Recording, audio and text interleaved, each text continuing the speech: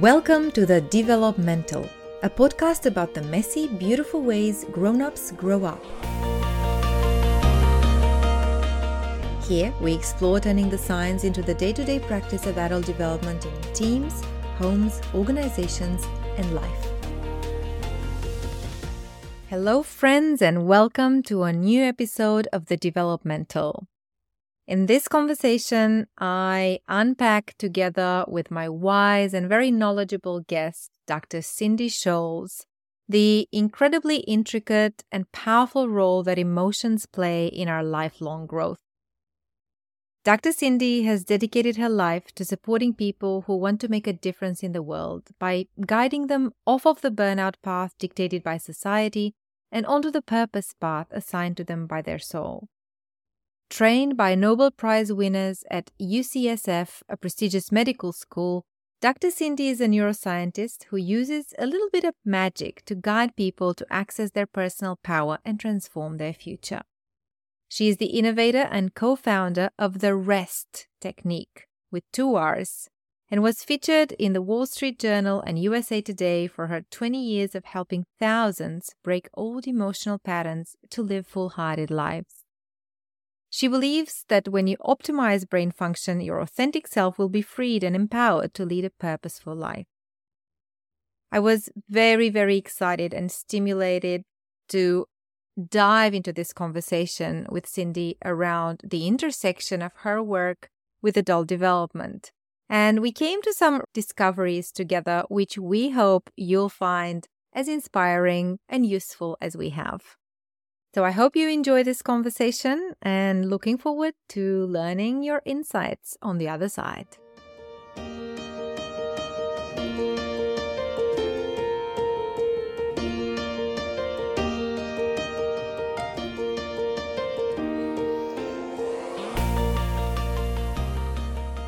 Welcome to the Developmental Podcast, Cindy. I'm so happy to have you. And it's been a bit of a while in building and arriving to this conversation. That's right. It's been a while since we talked before, and a lot has happened in the meantime. A lot has in both of our worlds, probably. Yes. And in a way, I was reflecting before we started the recording and kind of catching up with what's been happening in our worlds, how in the work we're doing, we're actually living it as well. And it's almost this constant invitation to put the lens on your own life and kind of walk your own talk and live your own work. Absolutely. Yeah. And yes, and I was sharing with you, and I'll just say that here is that some really dramatic things have happened in my world. I've had a death of a very dear friend, and it's created a lot of place of grief and suffering, and also a place of self-reflection and growth. And there's yes, I'm having to pull out all the tools that I've learned to be able to process with some big changes happening. Yeah, absolutely. And it's kind of almost forcing us to really keep this conversation real. There's no way we're going to sit just in theory throughout. Maybe I'll just briefly share how we actually came together. We were brought together by a common friend of ours from the space of positive psychology, Kirsten May, who's going to actually be a guest on the podcast in one of the next episodes. And I love how we're building this web of curious minds and practitioners from different corners of the world and kind of finding these common threads of opportunity to learn from each other. So we had a catch up and we kind of discovered each other's work, and we saw all of these connections, which I was super excited about and got me so curious to learn more about your work. And we did find this common thread of emotion and the value of emotion in humans' lives and most importantly, in the way we grow as human beings. So we kind of named this conversation Emotion as Superpowers, and we'll see where it takes us. Absolutely. And so I'm excited because, I like to think of the work that I do in the world as helping people create emotional agility. And I think that that's being able to recognize the power of the emotions and then use them in a way to navigate the world, Mm. to navigate a very complex world in a way that creates the positive impact or change that you're wanting to see. Yeah. I think this is a perfect segue into what would have been my first question for you. I did read your Mhm. bio as we started this episode, so people are a bit familiar already with where you're coming from, but I feel there's always a story behind that is always even more interesting than whatever can be captured in a bio. So I'd love to learn, how did you get to this intersection of research and practice? Because you are a researcher and you're also a practitioner and you really inhabit that liminal space. What's your story, Cindy? How did you come to this work? Well, it's really interesting because I was thinking about this the other day, actually, like, how did I get here? And I usually talk about, after having gotten my PhD in neuroscience, how I got to the working on emotional stuff. But I think it starts a little bit before that, because I remember as a kid, I had a big trauma that happened when I was 2.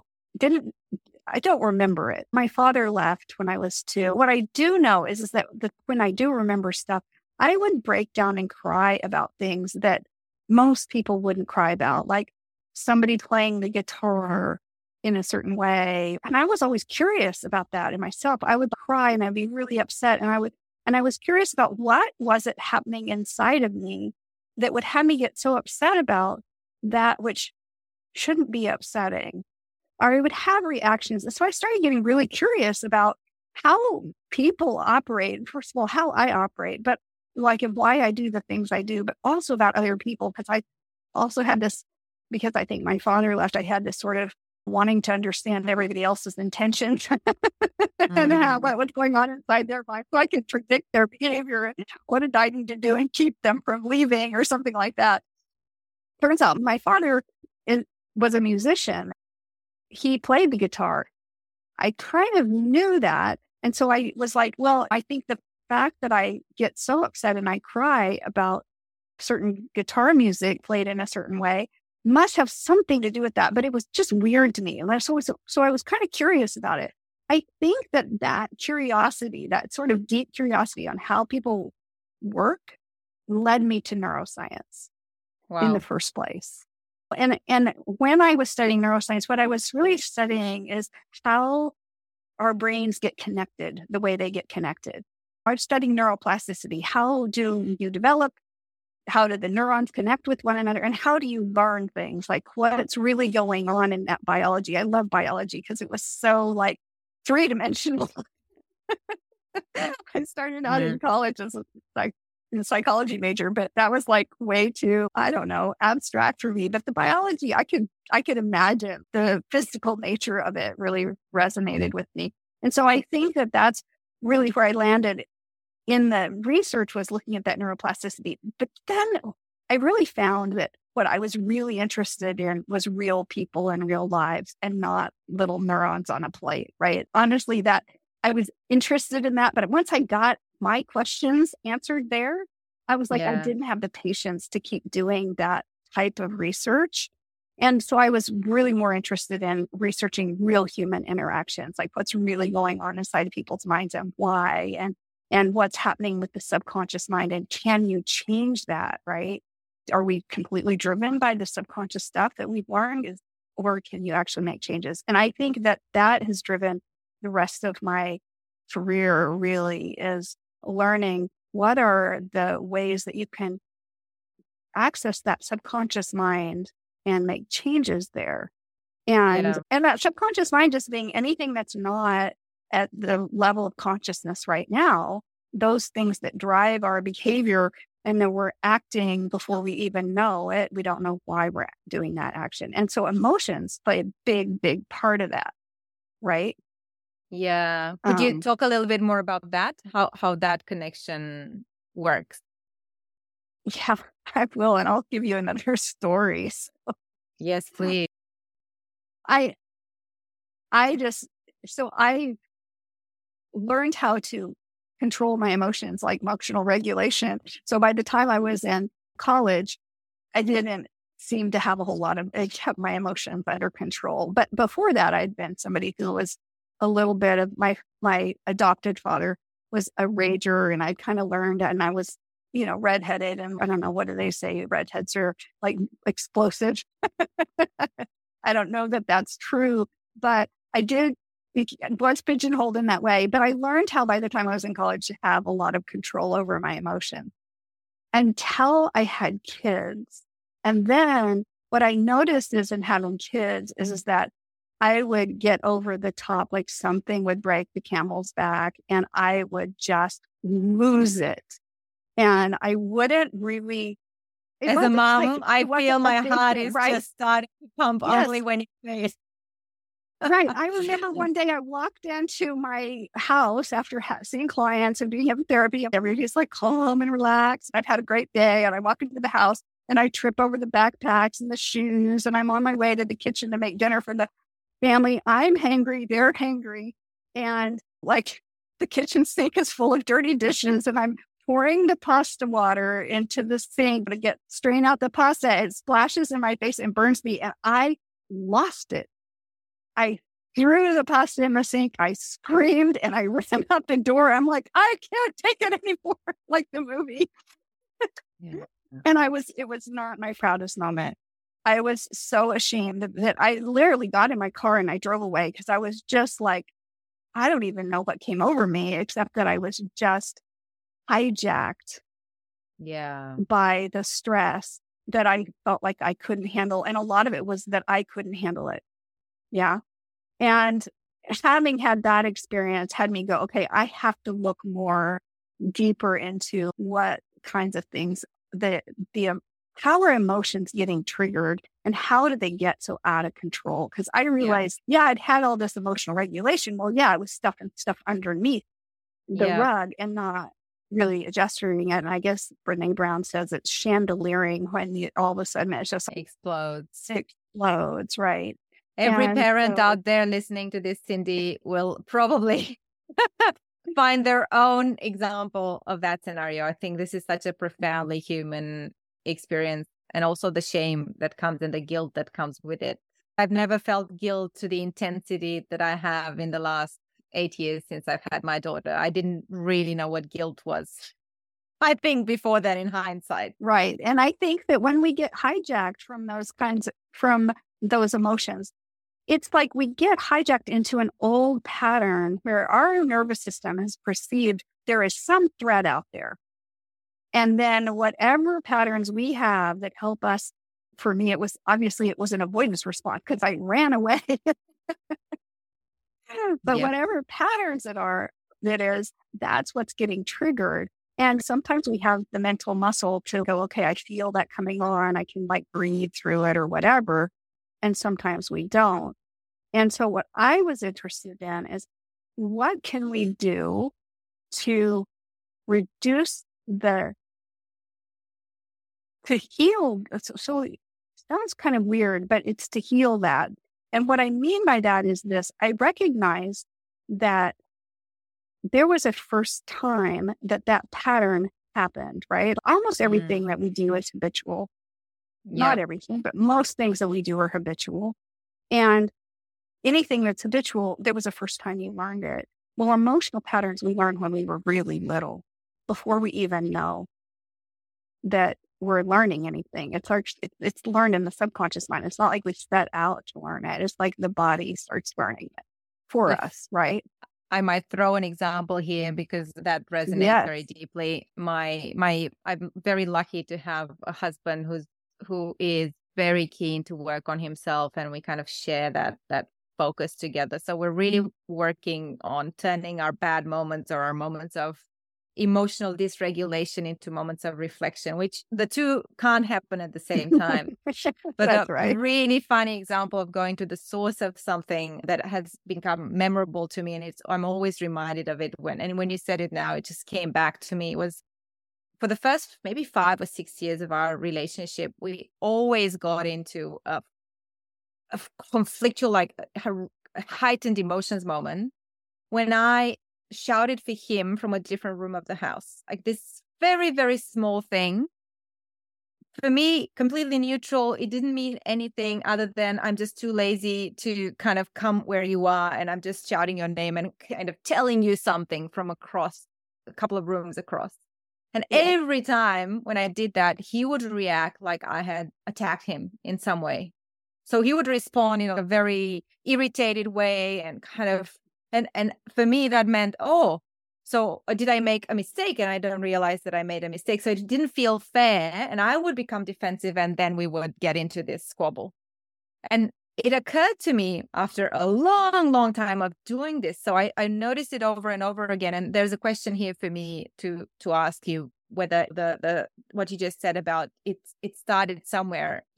There's an indication it started somewhere when you see it playing out over and over again in the same way. Mm-hmm. It felt like Groundhog Day. Every time I did this, he reacted like that. So it occurred to me one day to ask him, when we were both calm, nothing had happened. I said, do you know that this pattern we keep getting into, what's going on for you in those moments? Why do you get so annoyed? And for the first time, he realized that he wasn't actually getting annoyed at me. And he said, you know what, I realized I've got this memory from childhood and with a lot of difficult stuff that he navigated in his own childhood. But that particular behavior, when he heard his name being shouted, that always meant he had done something wrong, and there was always punishment coming after that. So there was no way that would ever be a neutral thing in his upbringing. And we looked at each other, and I remember that moment of, oh my God. I mean, we could have had this conversation like 4 years ago. It would have saved us a lot of frustration. But it didn't occur because in the moment, he was convinced my behavior annoyed him. And I was convinced his reaction was completely disproportionate and unfair. So neither of us stopped and went, this is a pattern. What's going on? So, yes, I think you're just bringing it to light. Yes. I love your example because that is so accurate. That's what happens. And we get in these dynamics. So there was a first time that you reacted to something being mad at you too, like with the sense of, I don't know if it was the unfairness in your case. That is definitely a trigger for me. This is so unfair, right? Being sanctioned unfairly. So, yes. And the thing is, it's what the reality is it's wonderful that your husband was able to reflect and go, oh yeah, I remember that this is the way it was when I was a kid, right? So often we don't have memories because this was actually set up before our conscious memories were laid down, right? And so honestly, that's one of the work that I do. I developed a technique that really laser focus gets to that first time, because it's if you have a weed in a garden, you have to pull it out by the root in order really to get rid of it. If you just chop off the branches of it, you know how it kind of keeps growing back, uglier and bigger. Yes. Right? Yeah. So finding that first time, that's where the seed got planted, that's the root. And then you can soothe it at the root. It's like pulling the weed out by the root, and then it doesn't keep coming back so dramatically. And so I think that's probably largely what your husband did in a way. He found something that felt like this is the root, this is the reason. And in recognizing that that reason doesn't exist the same way now as it did then, it soothed that, right, for him. Yeah, absolutely. Yeah. And it definitely changed the dynamic. I still do that sometimes, but not so much because I know it's a trigger for him, and he definitely doesn't react in the same way.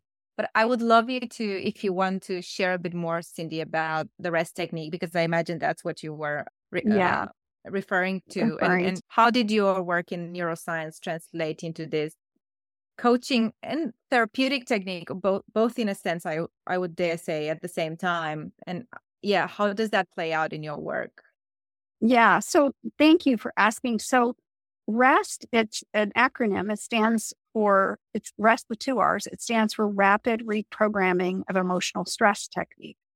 And I kind of came to that technique because I had been studying hypnotherapy and using hypnotherapy with clients, recognizing that's a great way to access the subconscious mind. But it was not it's actually not super effective at finding these original events where things get laid down. And I knew from my neuroscience that we learned things from a first time. And then once the neurons that wire together, they fire together, then they wire together. You get this neuronal network because of the first thing. It's associative learning, right?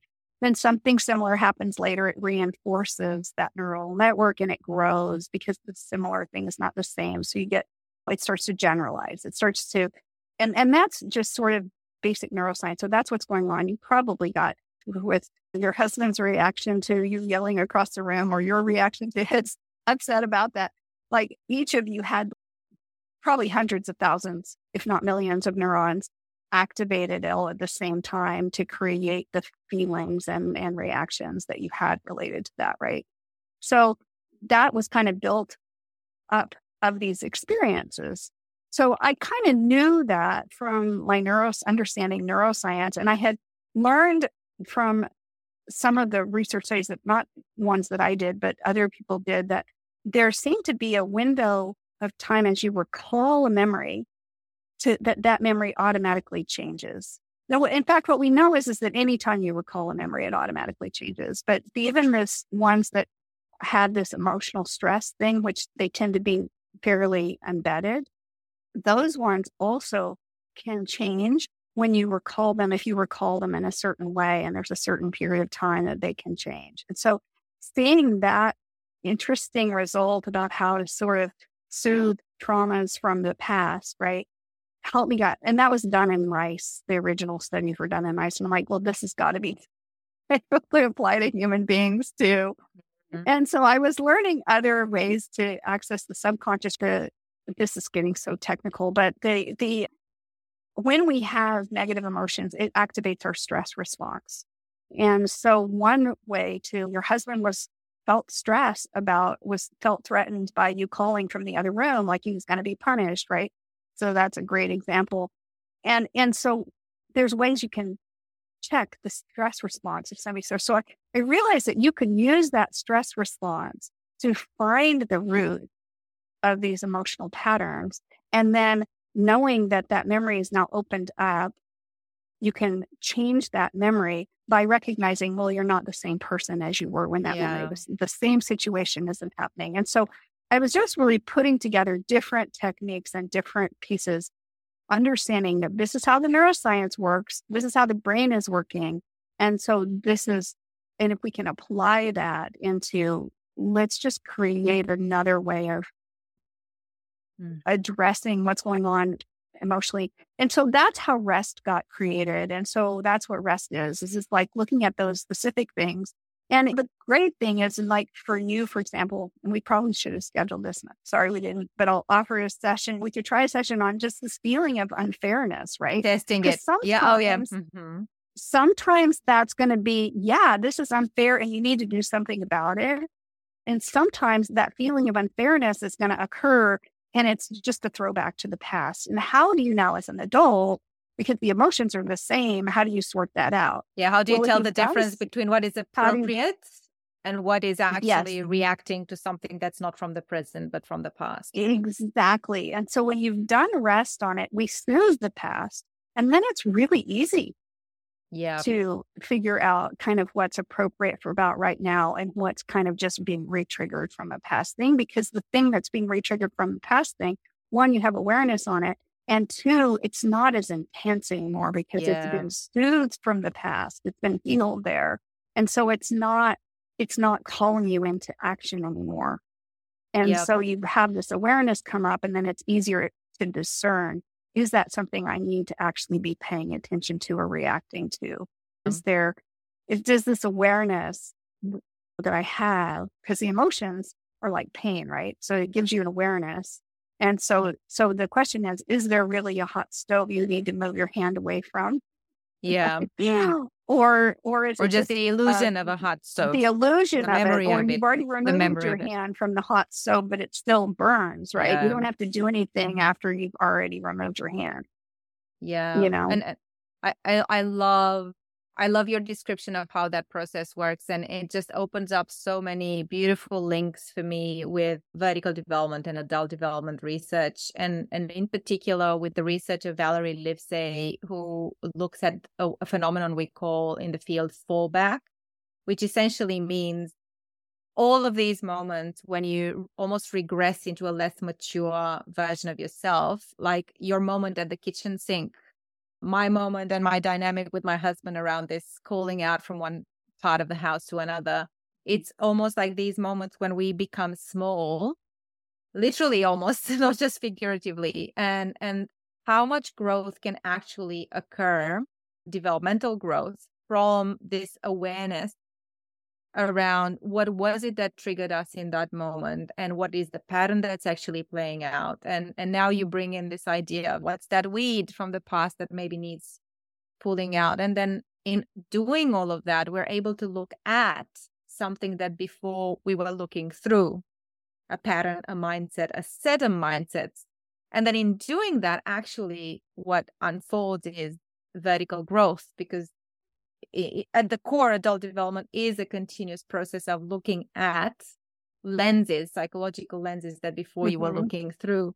So I just love the convergence. And we were talking before, I wasn't aware of your work and you were not necessarily aware of the adult development work. But then when we started talking about it, we both went, oh, there's so much connection actually. And they can inform each other in beautiful ways. Yes. I love that. And one of the things I love about what you said is like this thing that we have lenses, of course. And when we're typically looking through them, we don't see the lens. When you're looking through it, you don't see the lens. And it's only when something happens and you go, wait a minute, this is not what I intended. This is not what I meant to do or whatever, right? And you like go, let me look at what is that lens that I was just looking from, right? What is that lens? And that is what allows that lens to dissolve away, is looking at it and breaking it down and that lens is almost always, well, if it's something that's really worth getting rid of, I think it often comes with sort of the negative emotional content that says, look at, if the lens is like, if there's negative emotional content, then there's a lens that's worth looking at to see, is this really the direction that I want to go, right? And when you and I had this conversation earlier, I don't know that every negative emotion means that there's a lens that you have to break down and get rid of. But I do think that often that's the case. And so when there is a negative emotion, it definitely calls your attention. There's something for me to look at here. It might not be getting rid of a lens, but there's something that I need to be looking at here. Yeah, that really resonates. And we were touching before we started the recording and also in our previous conversation when we first caught up on how your research in neuroscience kind of intersects with some of the research I did through my own PhD, where the surprising finding, although I didn't look for it, was the role of emotions in vertical development. And I think you just articulated the core thing that I found was that whenever we feel these negative emotions, when we're out of our comfort zone, if we take them as cues for curiosity, and sometimes the action that follows that curiosity can be you need to go to therapy or engage in a process to discover where this is coming from. And other times it can be just you're working your way through grief and you just have to sit with it and wait it out. But just the core idea was that we don't grow unless we make room and allow and hold within ourselves the pain of these emotions.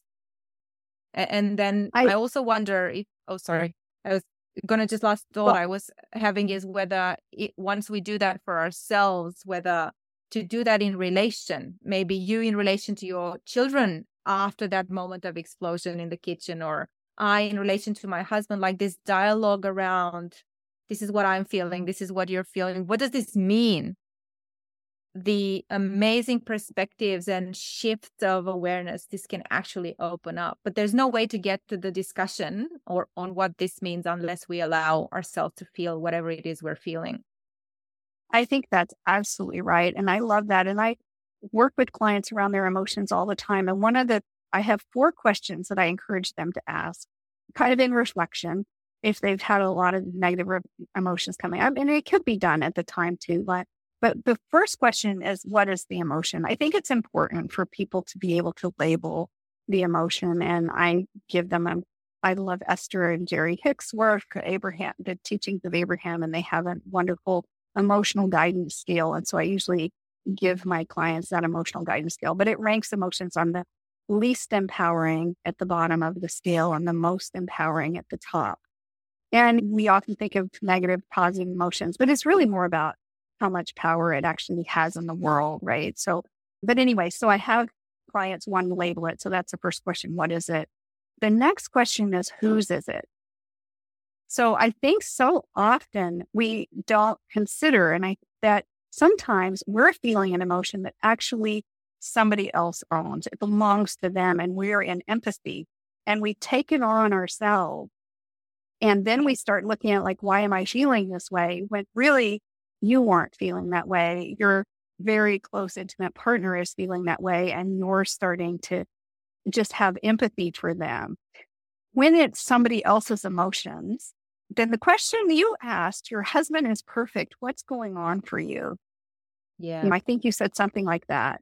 And it's definitely helpful, especially if there's one of the emotions is anger, to do that outside of the context of the emotion occurring, because it won't work if you try to do it when the anger is actually there bubbling, right?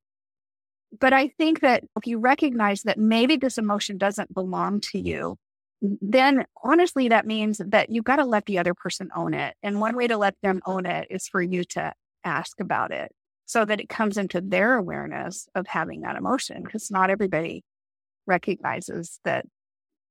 Sometimes they react out of their emotions without really processing that the emotion's even there, right? But so that's the second question, is whose is it? And the third question I think is also really relevant, and that's when is it? And this one gets to like, could this be something that happens frequently? It's a pattern, and it's really about the past and not about what's happening right now. Or alternatively, another one is, could this be about some future I'm predicting that hasn't actually happened yet? And so I think that question of when is it is a question that really helps you reflect on, what is this emotion really telling me? Because if it's from the past and that past isn't happening now, then yes, rest is a great tool to get to the root, clear it out. You don't need to keep having this happening over and over again. If it's about the future, that's usually about your thoughts about the future. And then there's this processing like, well, am I, feeling this anger or worry about a future that hasn't happened? What is the probability of that future happening? And is there something I can do to mitigate that negative future, to adjust here in the present moment so that I have a more positive outcome, right? And so I think that's a really useful question to ask as well. And then the fourth question, because there's 4 questions. The fourth question is, what is the emotion telling you? And I don't think that question is relevant until you've answered the other 3. I just love, I absolutely love, I'm going to take this on. These are, I think, fabulous questions. What do you notice happened when you ask these questions? What happens for people? Well, I think that it's something that, first of all, very often we'll notice that people will notice that when they first started asking these questions, oh my gosh, I have empathy for this person that I didn't even know. So that's very common, because I just think it's just a mindset that people haven't thought of. So I think just in asking these questions, it sometimes just illuminates things right away. And also I think people don't think about, well, what caused me emotion? Usually we are going, oh, it's the circumstances, like she made me mad. Your husband would have said, yeah, Alice irritated me. Can you stop shouting from the other room? Can you just walk over here? That, right? Yep. But it isn't that you were shouting that was the problem. It was something from the past that was the problem. So he was able to reflect on that when you asked him. Whereas when he's in the middle of it, it's really difficult to reflect. These questions are not really very useful in the middle of emotion. Don't ask it in the middle of an argument. This is a processing to do later. And I actually think I apply these questions to myself when I'm having stuff going on. I'm like, ask myself these questions to help, especially if the emotion doesn't go away or it comes back or whatever, right? Like I ask myself these questions so that my intention is that becomes very automatic. So I have the emotion come up and I can sort through these questions quickly and then know how and that's what I consider to be emotional agility, know what to do with that emotion and more in the moment. Right. Yeah. And so I tend not to get as triggered by anger anymore. I still do sometimes, though. There will be things that will push me. Right. And then I reflect back on that. Okay, what's going on? It sounds like a very powerful, very effective emotional hygiene process that you Yes. can either support someone through or do for yourself. And it brings up Yes. a lot of questions and reflections, but two come to mind that I think are relevant for the audience listening to the developmental, many of whom are coaches. So there's something that was brought up for me when you asked whose is it, was this challenge we often face as coaches in mentoring or supervision, where we actually realize we're taking on a lot of the client's stuff without even realizing it, and then almost getting into patterns in the coaching conversation that are not productive patterns, that stem out of us feeling feelings which are not ours. And when I work with coaches, I often invite them to get this meta perspective on what is actually going on right now in this coaching conversation, and kind of looking at your feelings. And I've actually not asked this specific question, but I think it would be an amazingly powerful question to ask. Whose emotions are you feeling right now? So it's less of a question, more of a almost like a light bulb for me as a coach that I just want to share, and maybe it's relevant for other coaches. And I know you train coaches and you mentor coaches in Mm-hmm. turn. This kind of awareness around how do we take on, when we're in the helping professions, the emotions of our clients. Anything that this sparks for you? I'll share my second point after, but yeah. Well, I just want to say you're right on track. I think that it is a really important thing for people in the helping professions to ask themselves, because I think it's the people in the helping profession that are the most empathetic and most likely to take on other people's emotions. And it's really enough to bring awareness to it and recognize that if you are taking on someone else's emotion and owning it, it's a disservice to them, because it means they don't get to own it. And your job as a coach is to let them own their own emotions. And so that's a really important distinction to be able to know. Are you owning their emotions for them, or are you letting them own them? Because if you don't let them own them, then they're not going to resolve for them. They won't be able to process them the way that they need to be able to process those emotions. So when you say own in this context, Cindy, you don't mean own as in being aware of what you're doing. You mean own as in unconsciously take them on as if they are yours, yes. Right? Yes. Correct. Yeah. Exactly. Yeah. The second and related question that comes for me from those 4 core questions you asked is around the first one, labeling the emotion. I often hear, because out of my discovery around this emotional space, the contrasting emotional space, I developed a little practice that people can do in feeling their feelings in their body, a somatically based practice, and then labeling is part of that. But what I noticed as I facilitate this exercise with people or teach coaches how to facilitate it is the question comes up, how do we support the people who are not able to label? So if they don't have the language, there are maps like the one you mentioned, and we'll put a link in the show notes, or Brene Brown's maps around emotions that I think can be or the emotional wheel, to give people language. But there's something even more subtle than that often happens, is where people are not able to make the link between what they are actually feeling in their body, or actually feeling the feeling, and then being able to name the feeling. And I was curious if you've got any insights or perspectives around that could be helpful for all those of us who facilitate these spaces for people, or maybe we're facing this problem ourselves. I don't know what I'm feeling. I really don't know what I'm feeling. How do you teach yourself to discern what you're feeling? Yeah, that's actually a really interesting question. And I don't know the answer to that, because I read those lists of emotions and I'm like, I know exactly what that feels like. And I know exactly what that feels like. And so from my sense, I just have this intuitive way, and maybe because I've been paying attention to emotions and my own, and frankly, everybody else's, and owning everybody else's when I was a kid way too much. So and I also have a sense of sort of a little bit of where that is in my body. So it's an interesting question. I think it's a really important question. And the only thing I have to add to it is that I know there's been some research that was done relatively recently, and I think Chris, our mutual friend, actually turned me onto this, where somebody has looked at the physical responses in the body when people are having emotions, and that they can see energy patterns within the body that relate to different emotions. For example, the emotion of anger, there's a lot of concentrated, I think it's actually heat energy that's occurring in the sort of central core area and not so much in the limbs or something. I can't remember exactly what it is, but anger is very different from sadness, which is different looking than depression. And they each have their own sort of physical signature, and wish I remembered to give you the reference on that. We'll have to give it to you for show notes if you don't already have it. But Yes, please.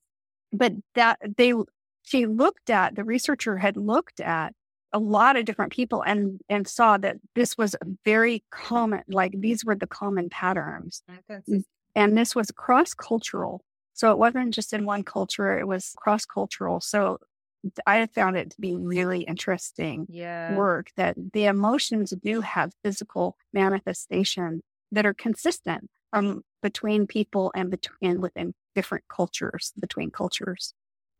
So presumably, if we take that as a hypothesis, then this could potentially mean that paying attention to our body in moments of anger, let's say over time, can actually teach us what the somatic signature of anger is in our body. And this actually triggered a memory for me, because when my daughter was maybe 3, I noticed that when she felt guilty, she immediately became very angry. And I had this inkling that those two were going together, because she couldn't just tolerate the guilt of having done something wrong. And then she would just blow up if I told her that she'd done something wrong. And it occurred to me just instinctively at one point to tell her, I wonder if you're actually angry right now. I mean, I can see you're angry, but I wonder if you're actually also feeling guilty for having made a mistake. And it's absolutely normal to feel a mistake, and it's absolutely normal to feel guilty. All of us feel it. But what are you feeling? And I distinctly remember she said, "Oh, Mom, it feels like a pain in my stomach and I can't stand it." But she was able to, for the first time, articulate what the signature of guilt was in her body. And we've had many, many conversations. I'm super lucky to have a kid who's very sensitive emotionally, and she can talk about her emotions. But it was just like this moment for me. Oh my God. Oh, maybe if I ask the question, then actually, so this kind of brought it back. So maybe it's something as adults that we can relearn or learn if we've never learned to do it, right? I think so. Yeah. And I think the somatic work that it sounds like you do with your clients too can really, really help, right? Like just really be paying attention to what is the physical experience and how does that physical experience relate to the emotional experience. And one of the things I found with the rest technique is that you go back to these original events when, these neurons got wired together for the first time. You go back to that root. It's not just one emotion. It actually can be incredibly complex. And we hit, like you talked about your daughter having the guilt. And I would wonder, is it shame? Because that's often what comes with making mistakes too. But that those two emotions coming together like right at the same time. And that's what I find with rest is that sometimes we'll get, typically it's around 5, 7, but as many as 10, 20, sometimes 30. It's unusual to have that many, but there's sometimes can be a lot of complexity and subtlety in the emotions that are showing up for the child. And the child doesn't have the capacity to label them, but the adult subconscious mind does, because the adult is much more, we've been exposed to all of these words. And so there's some context that all these words come up. And so the stress response now can go back and look and see, oh yeah, that's the emotion that was there. That's the emotion that was there. Right. And so part of how rest works is to really identify that complexity and soothe each of those emotions. Because it's those emotions taken together that is where what makes it its unique pattern of reaction. Yeah. And when you say soothe, Cindy, what does that look or feel like for people? What's the experience of having that emotion soothed? So it's actually so interesting because we often think about, oh, we have to go back into, if we're had some kind of trauma, we have to go back and feel the emotion of the trauma. It's actually much simpler and less invasive than that. It's actually enough to have the stress response kind of go back. You don't even necessarily, we're following the stress response with a measure that sometimes the client feels and sometimes they don't, but it's subtle. It's not like having to relive anything. And then I have a list of emotions and I read them and check the stress response for the client. And so the ones that were present indicate a stress response, right? And so it's enough for them to just imagine the scenario, imagining, feeling the emotions. And then I actually had them soothe acupressure points to soothe the energies. And I often will have them relax as well, recognizing that, wait a minute, you're right here in this seat, everything is safe and you aren't that child. So there's never a reliving experience. There's always a reflecting experience, but with a lot of honoring of the experience that the child had with the emotions that were there that maybe never really were ever addressed or processed or recognized before. Yeah. And so I don't know if that answers your question about soothing, No, but it's really... it absolutely does, because if I get this right, you're actually working with the body still. You're working with the reflection on the memory, but you're working with the body and with almost Very changing definitely. the physical stress response into a different kind of, it may be activating that parasympathetic nervous system in that moment instead of that sympathetic branch. And it's, it just blows my mind, because the process that I found was that when people brought curiosity on top of anxiety, for example, that I didn't call it soothing, I called it that created a contrasting emotion space, but I think we're actually talking about the exact same thing, because yes, we are. It seemed that their body relaxed. The anxiety didn't go away completely. It was still there, but it was manageable in a way where they could still reflect, still challenge their assumptions. So they could activate their higher cognitive functions while still feeling their feelings instead of being completely overwhelmed by their feelings. So there seems to be, this need to create enough space to hold our feelings where we're not flooded by them. So then we can see a different perspective. Right, exactly. And that's exactly right. It's like holding sort of the parasympathetic, starting kind of from a parasympathetic state is usually where we kind of start, so that you are relaxed. And then we bring, as you said, curiosity to it. What could this be? It's really interesting, because one of my clients said, oh yeah, you're the human condition detective. Well, what is a detective? A detective is curious. That's really what I bring into the session. And then the client joins me in this curiosity, like what's going on, right? And what could it be? And sometimes it's a little surprising. So it's kind of fun to lay in that space of curiosity, staying in that parasympathetic, but recognizing that the past event, the child was in a sympathetic response. Yes. And then bringing a sense of compassion and understanding to that sympathetic response and the emotions that were involved in that sympathetic, like very activated, threatened feeling response, and bringing a level of compassion. And so it is a soothing that comes from curiosity and then compassion and empathy for the child. Yeah. And bringing those two things together. Exactly. The sympathetic memory, really, with the parasympathetic experience of calm, empathy, and love, really. And forgiveness. We bring forgiveness into it too, because very often the child has felt, since the time that's first thing happened, that they were wrong and bad for their emotional reaction. And so to have this adult perspective come in and say, no, I love you. You're perfect. And it's okay. I'm sorry for your suffering. And there's no real forgiveness needed, but sometimes the child can figure it anyway. I feel so inspired by all of this. My heart is open, my brain is buzzing. I feel like a kid in the candy store, and also I feel like 100 questions popping up from this, because it's just fascinating to see the connection and how these mechanisms unfold. And I do want to ask a very curious and perhaps a bit nerdy question. I can see how compassion is soothing.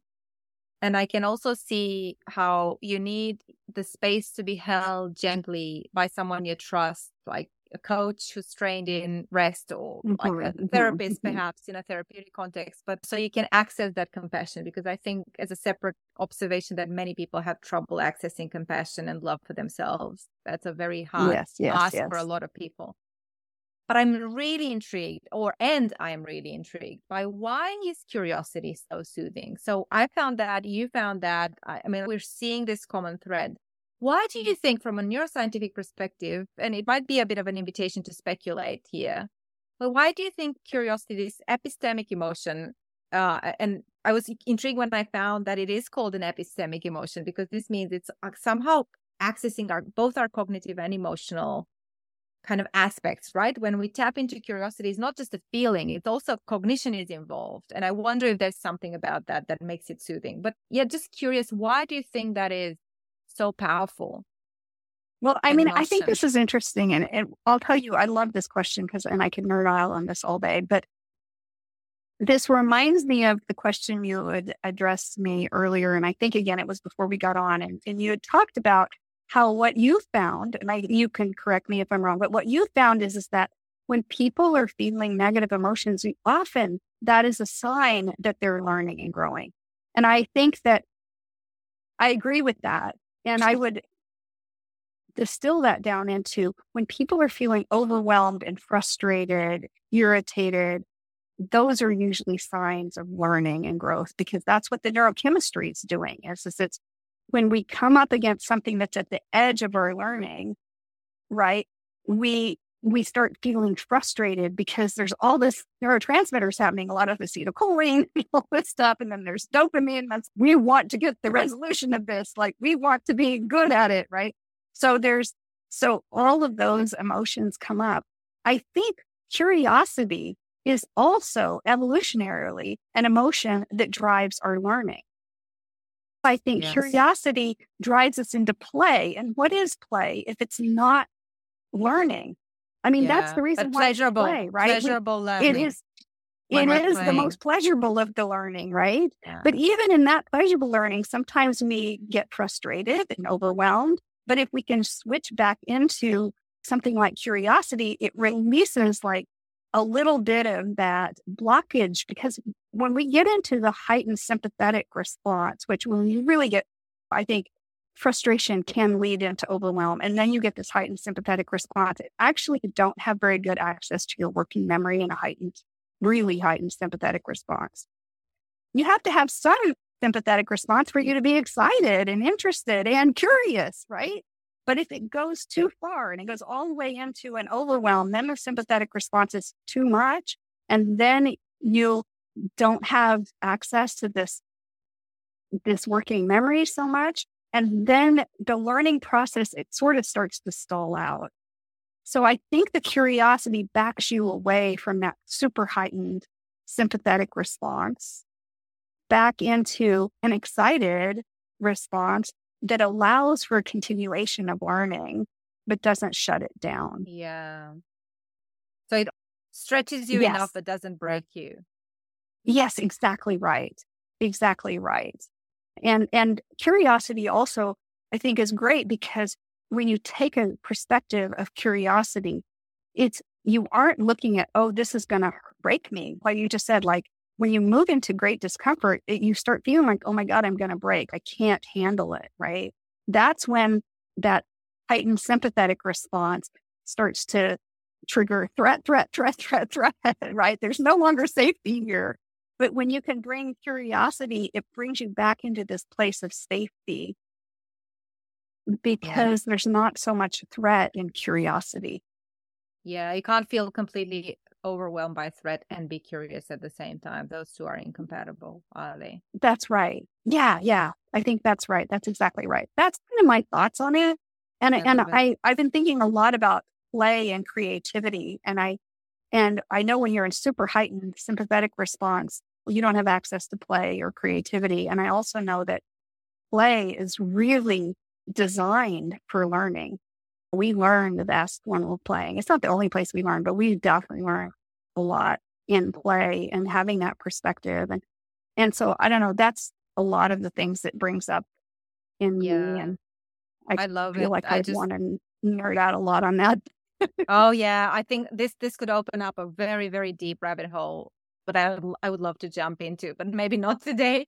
But I do think I love the connection you made between curiosity and play, which I hadn't made before. That almost bringing in curiosity in our moments of distress or deep discomfort, it's actually an invitation to turn that into play or to infuse play in that moment and activate our learning capacities in a whole different way, which is Yeah. such a powerful insight for me. And hopefully it'll spark reflection for people listening to our conversation. Oh, Cindy, we've gone places. I know, it's been fun. We've covered so much ground. And I was telling you before we started that it's always my intention to leave people to really bring to life human development through these episodes, to keep the rigor and get people nerding out on the research, but really also invite them into the practice. How do you bring this stuff into your life? Because just being aware of research concepts is interesting, but really doesn't make any difference if you don't embody it in any way. So Yeah. I always invite my guests to kind of offer something from their wisdom that can be a practice. And you've already gifted us the 4 questions, which they give me so much food for thought. I was wondering if there's anything else that you've learned as a coach that maybe you want to impart. Yeah. So the only other thing I can think of, or the thing that I think is honestly backing up from the 4 questions thing, is just that is a gift of awareness, right? And so one of the things that I know I do is I am always trying to exercise my muscle of self-command, which means my ability to focus where my attention is, which means my ability to be present in the moment, like right now, right? Because you can't ask those 4 questions in the moment if you aren't aware of the physical sensations that occur in your body, or any of that, right? So the more we can be present in the moment, rather than triggered out into the past by this, that, or the other, that is where we have the most power in our minds. And so I actually have recently rediscovered, in some ways, Positive Intelligence by Shirzad Shamin. And I've gone through his program. He's got a coaching program, and I've gone through that. I'm and a he big has a wonderful app as well. Yes, he has a wonderful app that lets you do mental fitness exercises on a daily basis. And I am absolutely in love with these practices. It takes mindfulness practice to a whole new level that I think is super practical and super accessible. And so I'm in love with it because it helps me exercise my own muscle of self-command and come into the ability to ask those 4 questions and be able to resolve it and have that emotional resilience. So that's something I think is accessible to anyone.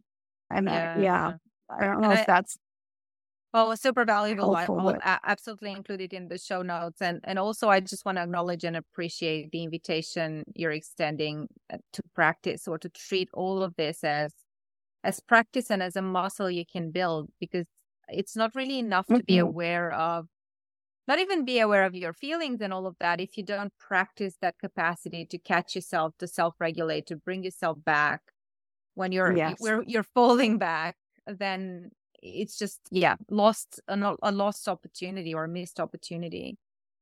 And absolutely. I think the last question as we're wrapping up this conversation that comes for me, Cindy, is I know you put a lot of heart and passion into your work, and you've dedicated your life, your career to this work. What's at the core? We started our conversation before we turned on the recording, touching on purpose and mission and what's important to us.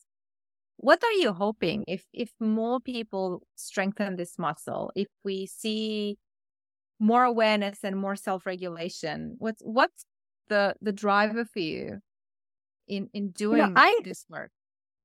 Yeah. Well, first of all, it feels like such a deep calling, but I feel like all of us have a contribution that we want to make on the planet. Sometimes we're very disconnected from it.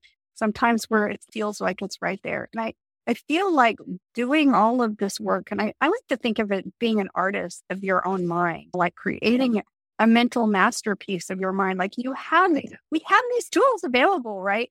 But I think it lets each person be more of their authentic self and to be able to create their lives from that place of dreams and inspiration and contribution.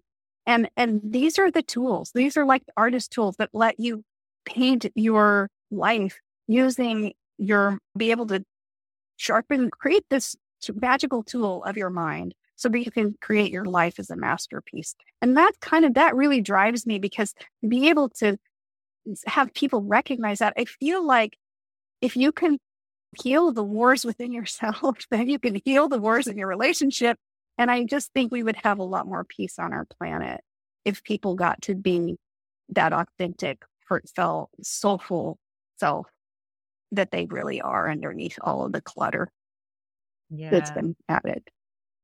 Be an artist of your life. Treat it like a masterpiece. So beautiful. I want to live in the world you're working towards, Cindy. Yes. Well, I do too. And I think I'll tell you, probably most of the people listening to this are also in their own way creating this world. And I just want to say thank you for the work you're doing in creating this world, and then all the people listening, because I really do think that it's those small pockets around the world that spread and create ripples where this is how we're going to do it. Like, it's going to happen. That world is being created right now. Yes. I think that is a thought and an intention at the same time. And thank you for being in this web of mutual learning with me. I'm so grateful to have discovered your work, and I'm sure people will want to learn more. So there will be resources in the podcast notes around rest and diving deeper into that. And I'm also already thinking, and I'll throw this out after we finish the recording, what else might we create or weave together that can be useful and valuable. So deep gratitude for your time and for your wisdom, Cindy. I've learned so much today. Thank you. Absolutely. Thank you so much. It's been my pleasure.